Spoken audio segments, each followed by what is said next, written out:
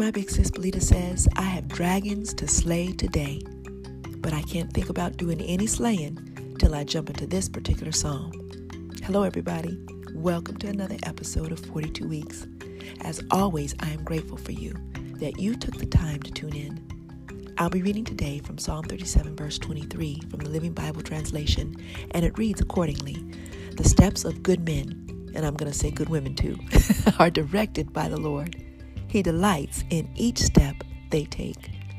The New International Version says, the Lord makes firm the steps of the one who delights in him. The New English Translation says, the Lord grants success to the one whose behavior he finds commendable. And one of my favorite translations, the easy-to-read version, states, the Lord shows us how we should live, and he is pleased when he sees people living that way.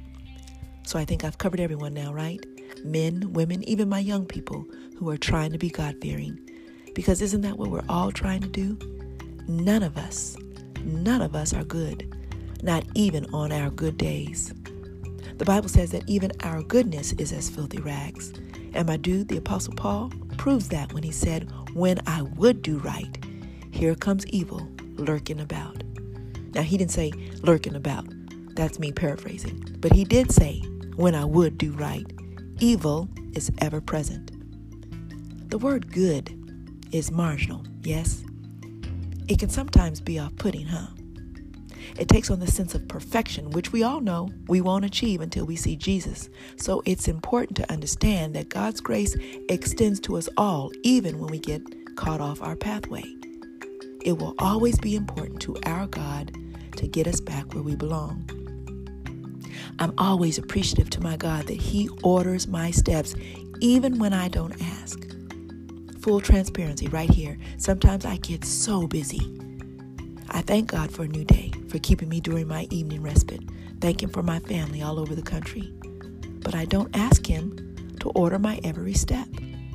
Bless my day, God, which is okay, but oftentimes I don't make it specific enough because I'm too busy to list it all before him. He knows what I need, right? All of it. Everything I want, everything I desire, everything he needs me to do. He knows it all. Why I have to list it all? But that's what the Bible says to do. Tell him everything. So I've had to rewire my prayer time and ask God for specificities. And when I don't, at the end of my day, I have to reprogram my brain again and thank him for doing it anyway when I failed to ask him in the first place. He kept cars in their own lanes away from mine. He kept me peaceful while dealing with an employee who didn't want to be at their job. He kept me from really going in as I listened to an insolent, surly customer service agent. Y'all been there, right? But here's what I love about God. He keeps us even when we're sometimes too busy to ask, just because. Because that's what an amazing parent does. He's our Father. We're his children. He's going to do amazing things without us asking. How many times have you done something for your children just because, without them asking for it? Snacks are a big deal at my house. Well, food in general. But how many times have I been to the store and picked up something for one of these males just because they wanted it but didn't ask for it? Just because. Those nasty flavored sunflower seeds, yuck. Salty chips, kettle corn popcorn, yummy red licorice.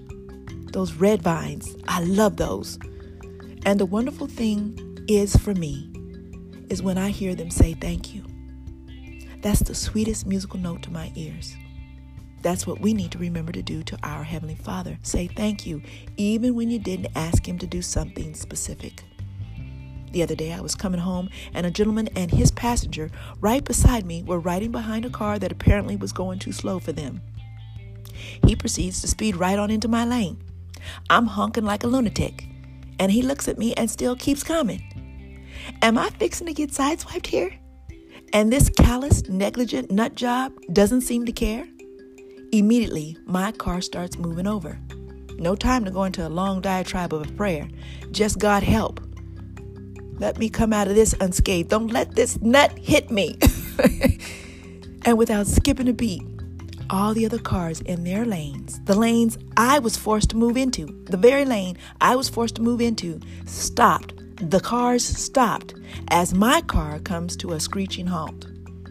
I sat there for a minute on a green light, mind you. The light was green.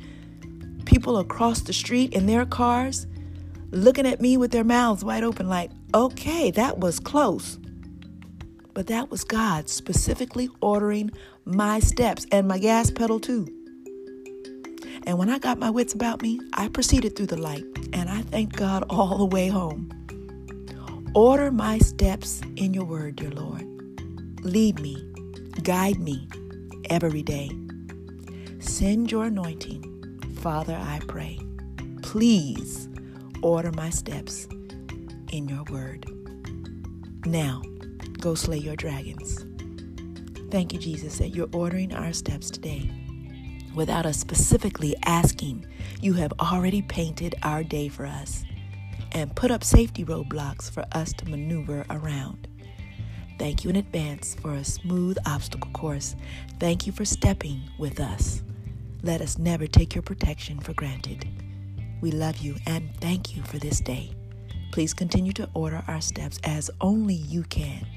It's in the powerful, protective name of Jesus I pray, with forgiveness of sins, joy, and love. Amen. The Lord bless you and keep you. The Lord make his face to shine upon you and be gracious unto you. The Lord lift up his countenance upon you and give you peace.